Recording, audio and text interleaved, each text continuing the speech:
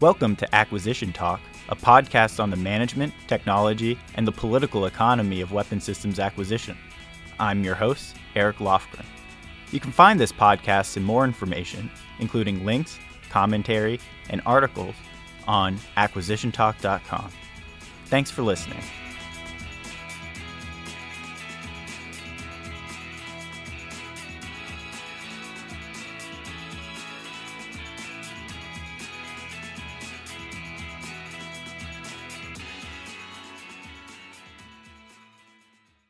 In this special episode of Acquisition Talk, we'll be listening into a recent discussion recorded for George Mason University's Executive Podcast, where we talk about how coronavirus is impacting government contracting.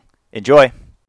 Today, what we're going to talk about is around the emerging situation with COVID-19, and I have two real experts and influencers in the government contracting community to give us a little bit of info and guidance on how this crisis is impacting the government contracting community right now, and what these firms who are now faced with new opportunities and potentially new restrictions need to learn and need to understand about the new stimulus package and what is happening in this marketplace. So today we have Dr. Jerry McGinn and Eric Lofgren joining us. So gentlemen, why don't you give me a little bit of a background on yourselves and a little bit of your history? Great. Thanks, Brett. It's great to be here. This is Jerry. So I'm the executive director of the Center for Government Contracting, and I stood up the center starting about a year and a half ago when I joined George Mason University School of Business after leaving the Pentagon, where I was a member of the Senior Executive Service in the Office of Secretary of Defense. And so we've set up the center to be the nexus for government, industry, and academia to collaborate on and address the issues facing the overall $500 billion government contracting community. And we do that through research, education, and training. And one of the things I did this year was I brought on a research fellow for the year, Eric Lofgren. So Eric, we're real excited to have you, and he's on the podcast as well. Yep. My name's Eric Lofgren, and I came as a consultant from the Pentagon for several years doing cost estimates and contractor business system policy and the like, and came over to work for Jerry. Started a blog and a podcast on acquisition as well. So all in good fun here. Thanks for that on your podcast. We're just going to get into our major topic of today, which is to talk about how firms in the government contracting industry are being impacted by the COVID-19 crisis. So Jerry, could you give us a little bit of a overview of the upcoming policy brief the center is putting out in the next couple of days about the COVID-19 issue? Yeah, well, thanks, Brett. Yeah, we're putting out this, what we're calling an interim review today, actually. And in that policy paper, we are looking at the overall response to the COVID-19 crisis that is facing all of us today. And we look specifically at the Defense Production Act, which is something that's been in the news a lot in the last week. And what are the implications of that for the response? And there are several aspects there. Secondly, we look at the emergency package funding. There's been a stimulus bill that's being passed today and a bunch of other funding. How much is available for the response? And we touch on that at high level. And then the third piece is we look at the actual contract information. What is actually being solicited by the government that currently, and what are the potential opportunities going forward? And then finally, we look at how to navigate the crisis. How can companies and government agencies navigate that? What's key government guidance they need to be following? What are other things they can do in this situation?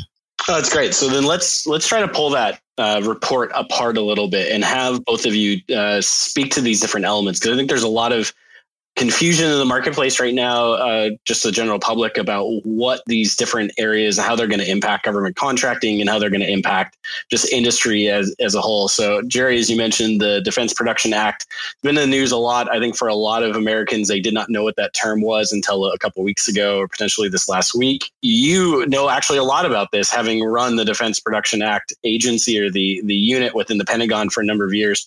So can you give people a little bit of a snapshot of what the Defense Production Act is, and then how it's going to be impacting the government contracting community in the next couple of weeks and months? So the Defense Production Act, as you say, it was kind of before this very obscure. There are probably 10 or 15 people in Washington that really know a lot about the Defense Production Act, and I happen to be one of them. So it was an act passed in 1950 during the Cold War, and it was really about some authorities that can be used in real national emergencies. And so today is the perfect time for that Defense Production Act to be used, or the DPA as we call it. And in my old role in government, we oversaw the DPA, and there are 3 active titles in the DPA. So that's where some of the confusion comes from. So some of those are being used today already, and some of them are the president invoked, and then there's that one piece that he hasn't used. So what I'll do is just unpack a little bit in a very top level way. So the Defense Production Act gives the president the authority under one of the titles to distribute contracts or rate contracts to help get things where they need to be. It permits the president to allocate resources if need be. So what he did last week was he invoked the Defense Production Act to give the Department of Health and Human Services, or HHS, the authority to rate contracts and manage the distribution of medical supplies. Personal protective equipment and ventilators are a particular focus. So essentially any government contract, any contract with a company that was delivering one of those products, it gave the authority for HHS to change the rating of those contracts and put the government order at the top of the line, at the top of the list. So it kind of allows them to say, look, we got to meet the government needs first. And that's what that authority gave to the president. Anyway, so that's the first piece. And that HHS didn't have that authority before.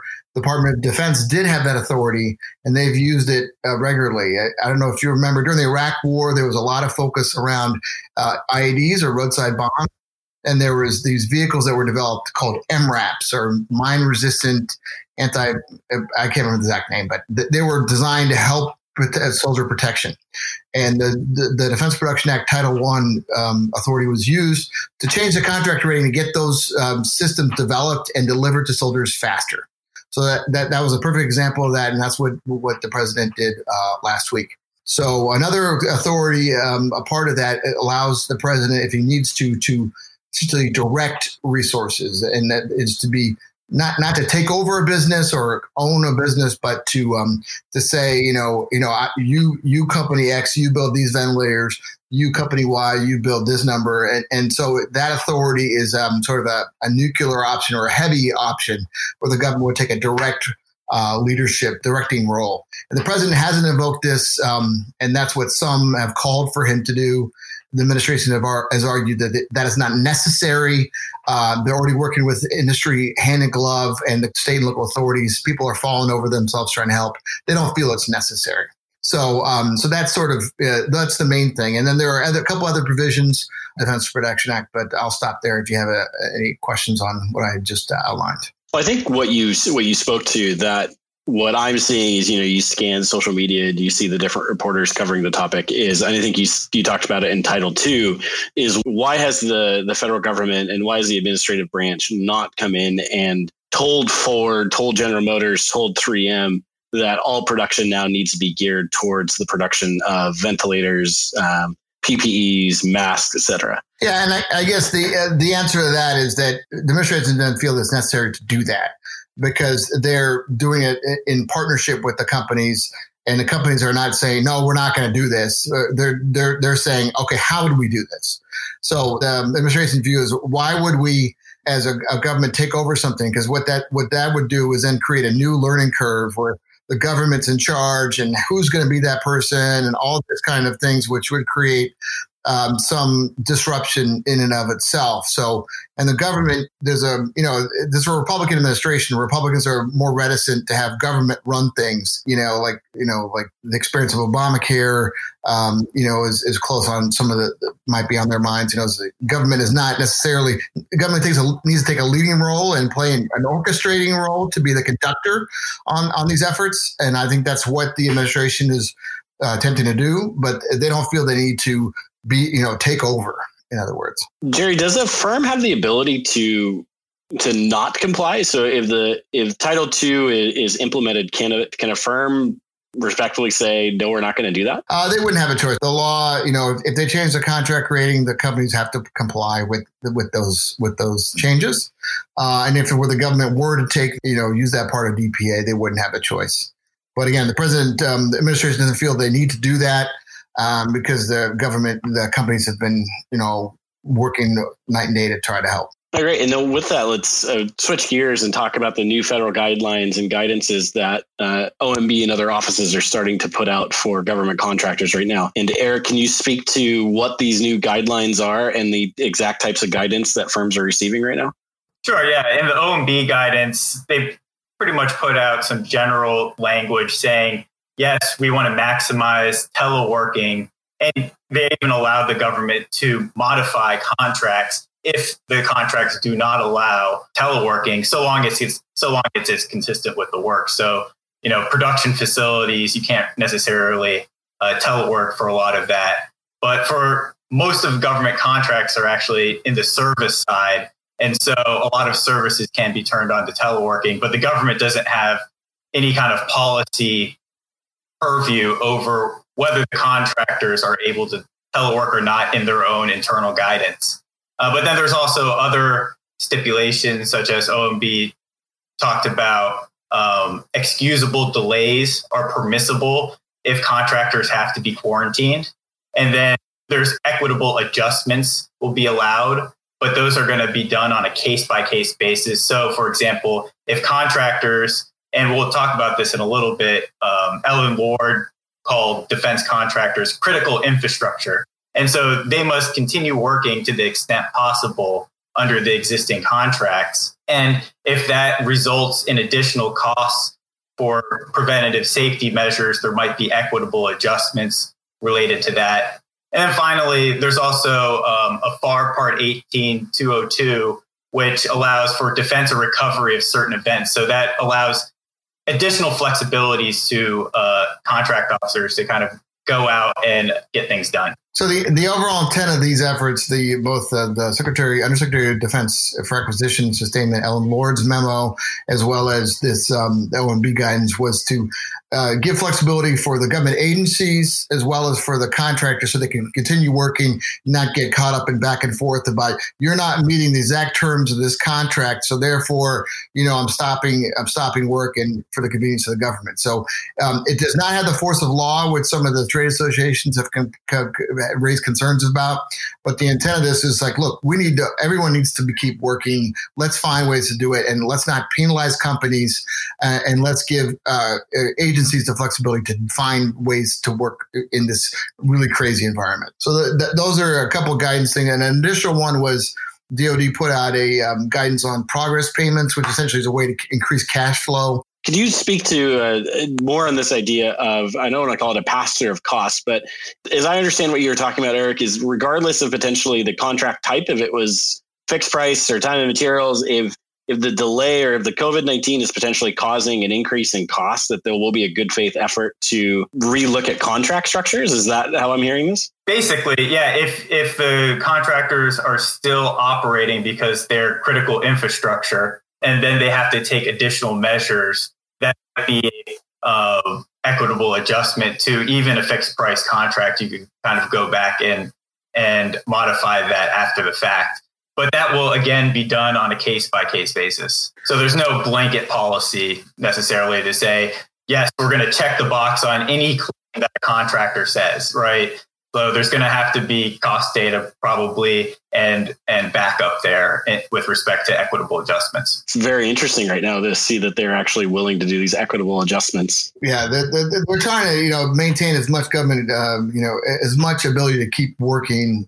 Given this, none of these scenarios were envisioned in the contracts under most of the current workforce is operating. So yeah, and the government is, as Jerry was saying, with the progress payments, they're increasing that. That will also help contractors, especially in fixed price contracts that are quite large and require a good deal of capital. So there was talk a couple of years ago about reducing progress payments, which is essentially allowing for certain types of funds to flow to the contractor before delivery of fixed price contracts. And that was set at 80%. They were talking about reducing it to 50%. But then with this coronavirus, they're now increasing the progress payment so that contractors can be able to get paid earlier, even before delivery of some of the products and services. And so for the largest firms, that's growing from 80% to 90%. And for smaller firms, is growing from 90% to 95%. So that should be able to help the cash flow for some of these firms here that are operating under the conditions. And all these guidances are for the current crisis. These are not permanent changes in any kind of way. One thing I'd like to pull that thread a little bit with both of you, because one of the things we saw just anecdotally looking around the DC area during the last government shutdown is quite a few firms actually did not seem to have the cash on hand to survive what was a 6-week reduction in cash flow. And so if you look at this crisis, if you look at how this could be impacting government contracting, without some of these efforts, do you really see that being a critical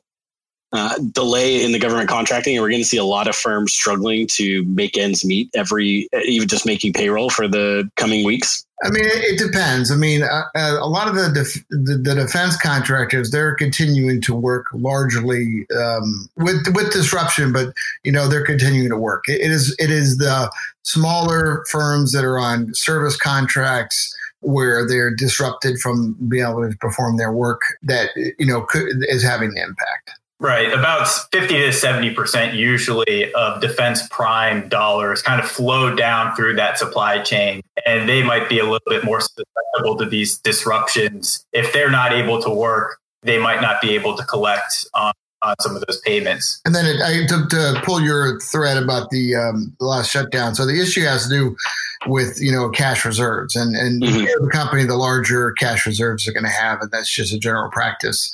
We found in the last shutdown, there were some smaller companies that were well positioned, that had better business practices. They were able to weather that storm better, but some of them were crushed immediately. I'm not sure if either of you have kind of insights into that. It's something that I've started to be very curious about is you're starting to see a lot of these commercial firms that despite them doing very well financially over the last couple of years, actually didn't have the cash reserves and are now in quite danger, from a liquidity standpoint. Do you have a sense of how the government contracting industry is looking? And besides just the general, it's going to vary by firm, but is that a concern for firms right now that you would see that there are quite a few who actually probably don't have significant cash reserves? I have not seen that in the government contracting industry. I've seen that it's more where it comes in are like the small coffee shops, the retail, travel industry. I haven't seen it in government contracting yet. Yeah, one interesting thing to look for perhaps next month is when some of the contractors start reporting their earned value management reports, and that will be kind of an early indication to see exactly what are the burn rates, how much money are the contractors able to continue spending and operating, because it seems like a lot of the payments and contracting mechanisms are still working to an extent. Government's still obligating dollars and spending dollars as they obligated. So I think a lot of that will be looking at the data and seeing, okay, were the contractors able to continue work at the level that they expected, or were there drop-offs in their own labor or their supplier labor? And you'll be able to see that kind of breakout between direct labor and then their material or subcontracts. I think that's going to be really interesting, and I'll have to start taking a look at what that burn value chart is for these companies. I think that's going to be really telling in those coming days, exactly to your point, Eric, of how they're doing. It was surprising to me in the shutdown how many firms, just talking to friends in the industry, that they had great buying opportunities because a lot of firms were saying they didn't have the cash flow to make payroll.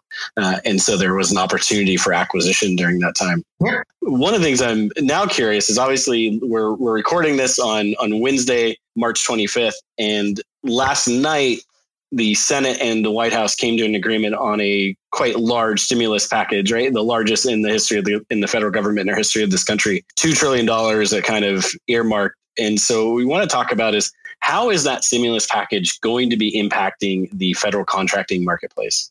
Well, we think it's going to have a big impact. One of the things we've done in this report, and it's really not conducive to talk about it in any kind of depth on a podcast, but the report will show the government contracts sort of are are lagging a little bit in terms of, it takes a while to get things on contract. And so right now, for instance, there's 16 active opportunities for COVID-19 response from HHS, FEMA, Department of Defense, Veteran Affairs.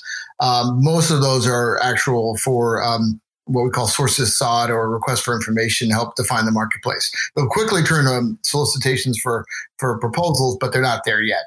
So they're essentially, government is buying on existing contracts, and we roll up some of that in particularly one big contract for ventilators that Eric identified in his work. But it takes a while for that to go from appropriation to actual contract. But we're just looking at the bill briefly today, and top level there's $3 billion appropriated for the Defense Production Act fund.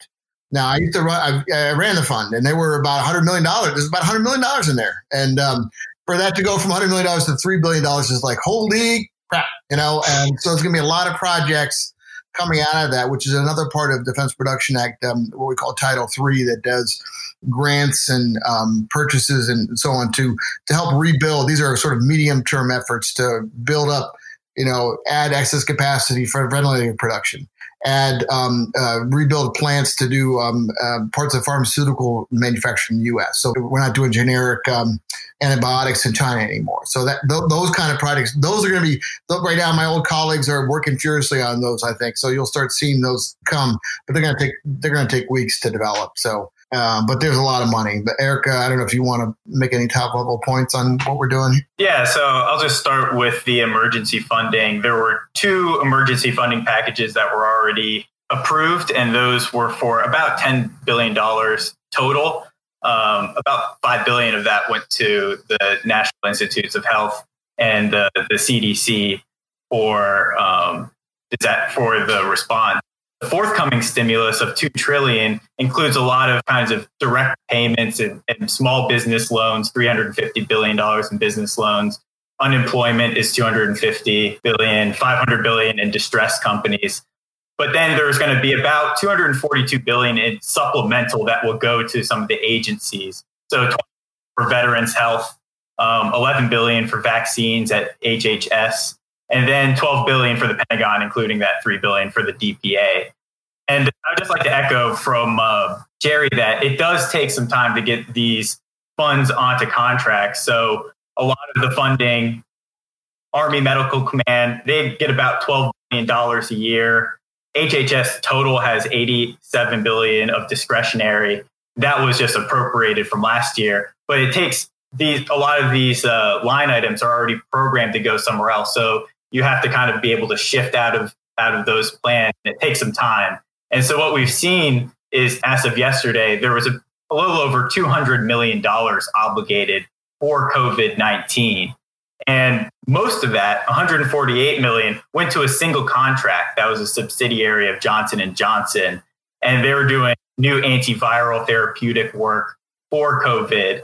And why they were able to be a little bit faster and get that amount of money quickly was because HHS already had an existing contract with the company, and it was an other transactions contract. And that's one of these contracts that's outside of the federal acquisition regulation. It has less regulations that have to go along with getting that awarded. It's usually for prototyping and other types of advanced development for non-traditional contractors.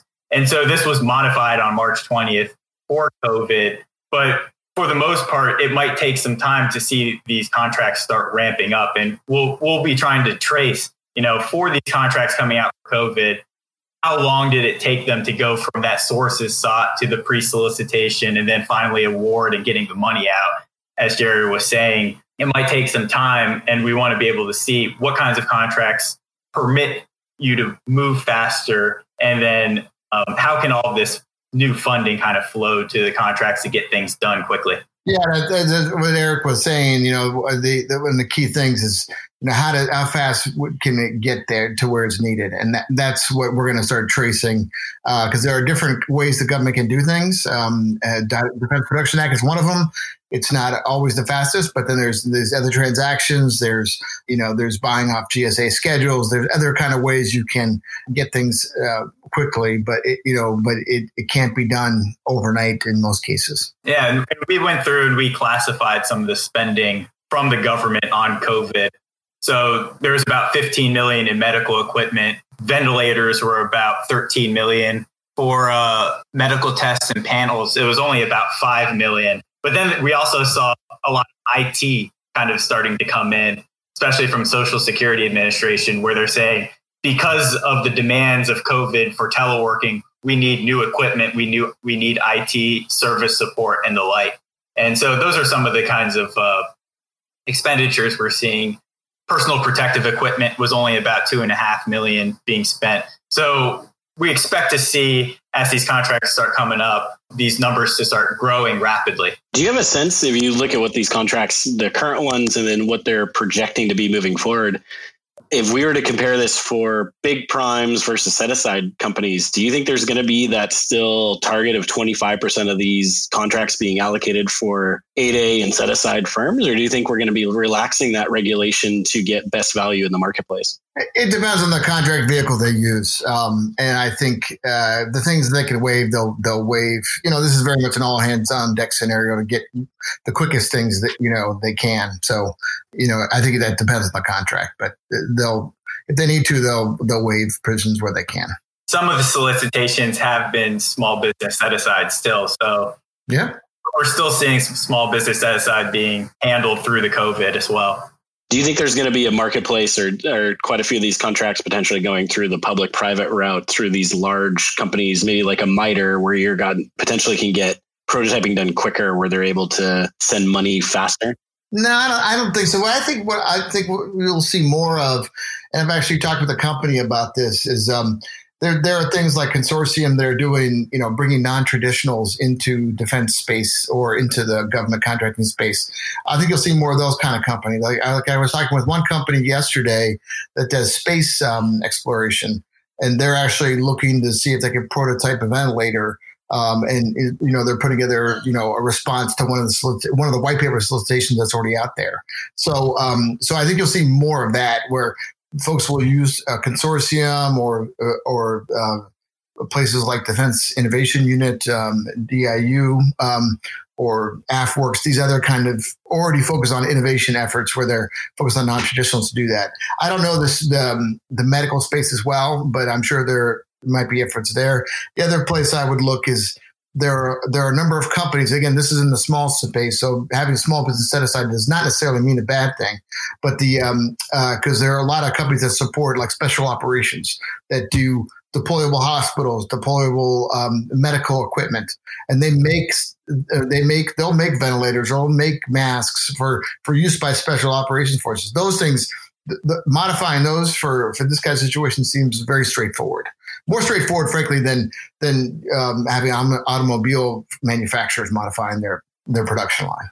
No, that makes a lot of sense. How about we end with one last comment?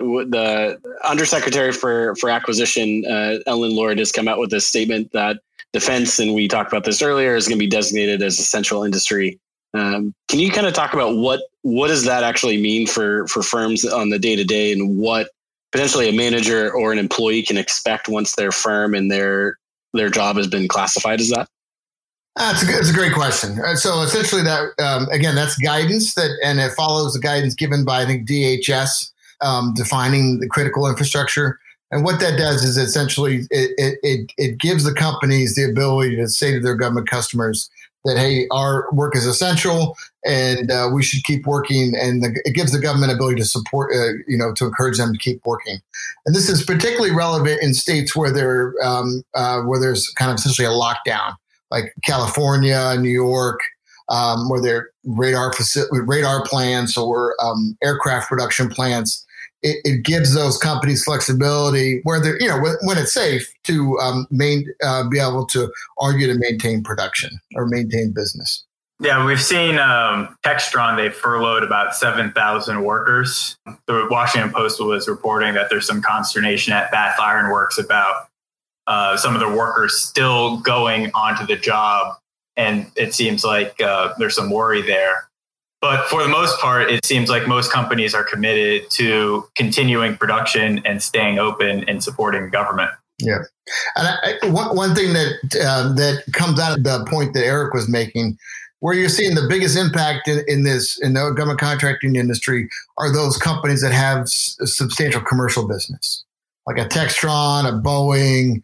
Particularly, this is more of the aviation companies that, Honeywell, that have commercial businesses. So they're much more impacted. The commercial aviation industry obviously is dramatically. So you'll see more impacts there than pure defense plays. Yep. And the operations and support kind of costs that go along with a lot of these, the aviation industry is pretty heavy on the back end. You make a good amount of money from selling a new jet, but then supporting it through its life cycle is also a big source of cash flow. And so with many less flights going on, that does hurt those companies more heavily than it would a pure defense play. Interesting. That's going to be really fascinating to see this play out in the next couple of weeks. I want to thank both of you for taking time to talk to us and being a part of our soft opening of our podcast. Jerry, we have scheduled a webinar in the next couple of days to do a deeper dive into these issues. So could you give a quick plug for that? Absolutely. Thanks, Brett. I was going to encourage you to do that. So yes, we're having a webinar on Monday, the 30th at 2 p.m. And you can go to our website at www.govcon.gmu.edu. And you can sign up for it there. And it's a free webinar. Our dean, Maury Piper, will introduce the session. I will be a panelist. Eric is going to be a panelist. And we're going to have an expert that on the legal side that knows government contracting well. That's Jim Fontana, who's on our advisory board. Another lawyer who's been in government and in the legal profession, Jeff Bialos. And then a CEO of a GovCon company and a close friend of mine that made the mistake of helping encourage me to come into George Mason, Dr. John Hillen, the CEO of Everwatch Solutions. So he'll be joining us for that on Monday at 2:00. Monday at 2:00. Yeah, I'm really looking forward to it. Registrations have already started, so we're about half full right now. So go ahead and encourage everyone to come and listen. It's going to be a pretty interesting event to hear these real experts give their opinions on what we're going to be facing in the DC area in the coming weeks and months. And look for our report. It's going to go out. It'll be going out today. Great. This concludes another episode of Acquisition Talk. If you have comments, interview recommendations, or just want to chat, please contact us at acquisitiontalk.com. Thanks again, and until next time.